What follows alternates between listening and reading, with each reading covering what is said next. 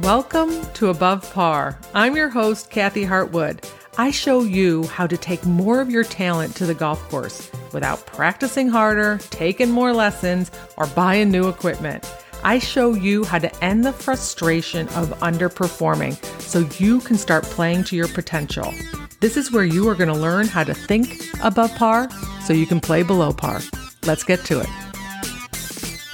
Hello, my golf friends. Welcome back to Above Par. This is Kathy. It's nice to have you here and listening. Thank you for tuning in. I really appreciate all the nice notes and you guys tuning in and listening every week and letting me know how you're getting so much great value out of the content that I'm sharing in your golf game and in your life. I really appreciate that. That's the whole purpose of why I do this podcast, is that you can use these tools and the things that I share with you in every area of your life. I'm so grateful for all the notes. Keep them coming. Thank you so much for them.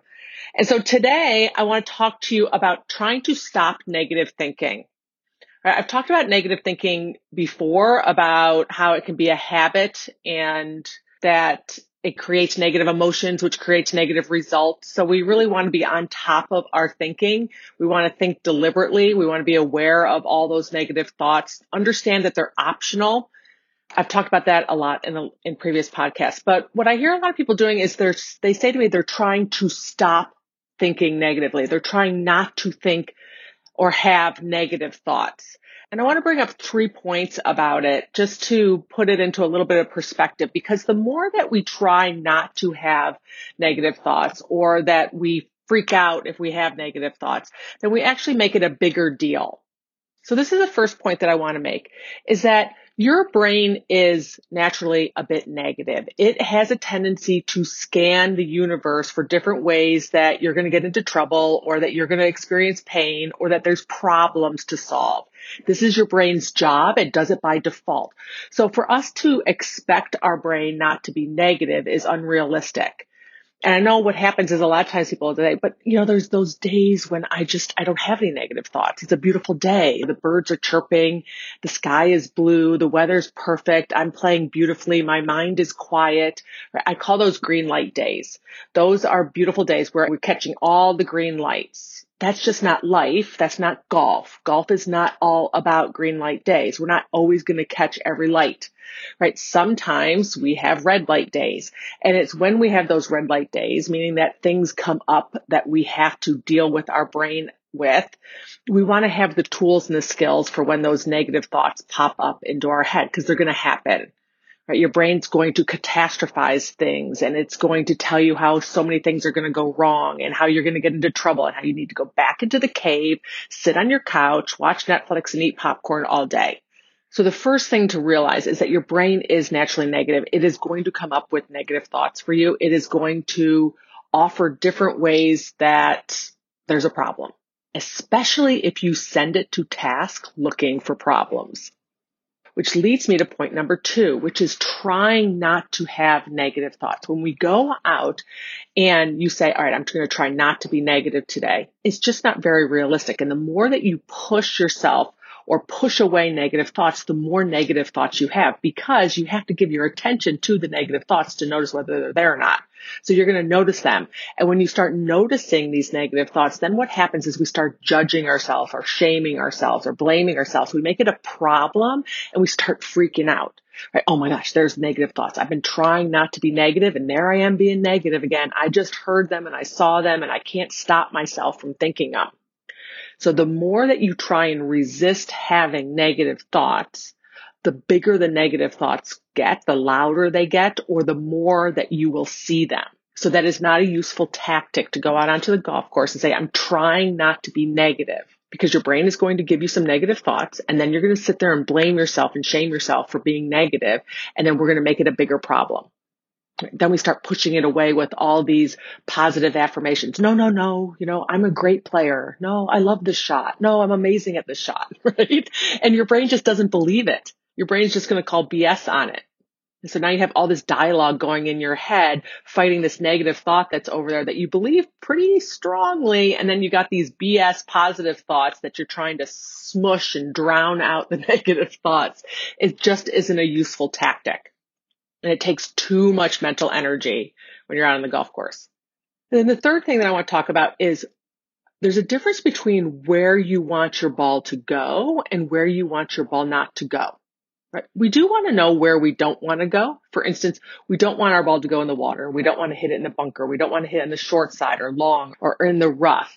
And then there's knowing where I want my ball to go. So often people are, don't hit in the water, don't hit in the bunker, don't three putt. We're directing our brain towards the things that we don't want to do versus focusing on what we want to do. Clearly, we don't want to hit it in the water, and we don't want to three putt, or we don't want to hit it in the rough. But it's more important to direct your brain to what you want to do and where you want the ball to go.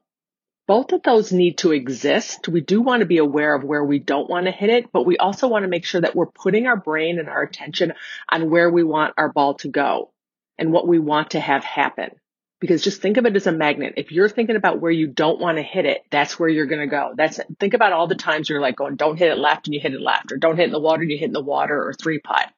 Because you put your brain's attention on that. And like a magnet, that's where your brain went. So while it's okay to be aware of where you don't want to miss your ball or where you don't want to hit it, you do want to be intentional about focusing on where you want your ball to actually go. Okay, so this is what I suggest you do.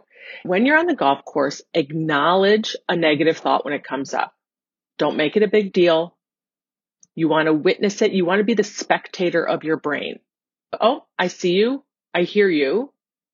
But I'm going to decide to think this instead. And that's why I encourage you to have an arsenal of thoughts that you believe, that resonate with you, that work for you on the golf course to counter the negative thoughts that come up. Because when you go to using those BS positive affirmations that I talk about that don't resonate with you and that you don't believe, they're not useful because your brain is going to default to the thing that you believe the most. And you're going to believe that negative thought more than you're going to think this phony positive affirmation like I'm the best putter on the planet, or it's totally possible I could win the US Open, right? All these things that we say to ourselves that we don't believe, your brain is just going to skip right over that and you're going to hear that negative thought so much more. So you have a negative thought that pops up. Your first step is to notice it and be aware of it. And then you're going to decide to think something instead. You're just going to let it pass by like a ticker on the news. Like, oh, there it goes. I saw it, but I don't have to pull it off and think it. We have 60,000 thoughts a day. They're not all useful and valuable. Just let them slide on by and pick out the ones that you want to think on purpose. But you have to believe what you're deciding to think instead. So for instance, with my putting, if I went out and was struggling with my putting, and if I hit one wonky putt and I'm like, oh, here we go again, I'm going to have another one of those days, I would notice that thought.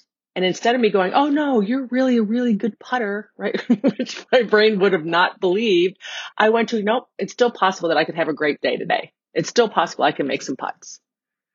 Right? I would switch to something that I still believed, and you got to try them on for yourself, that I believed at least from a scale of 1 to 10, I believed at least to a 7 to replace that thought. And sometimes it takes a lot of persistence and consistency to quiet that negative thought down. But basically what you're doing is you're taking the microphone away from those negative thoughts and you're giving it to something that is more useful. And over time, those negative thoughts become quieter and less frequent and less loud and less potent when you're on the golf course. You become more deliberate about what you decide to think on the golf course for your own benefit. Because when you have positive thoughts, you have positive emotions and you create positive results for yourself. All right, my friends, so don't be surprised when you have negative thoughts come up. This is what your brain is designed to do. The more you resist negative thoughts, the louder they're going to get, especially if we try to sugarcoat them with a bunch of BS positive affirmations. Right? And then when you say, I'm trying so hard not to be negative because I'm saying all these beautiful positive things that I don't believe. Negative thinking is a habit.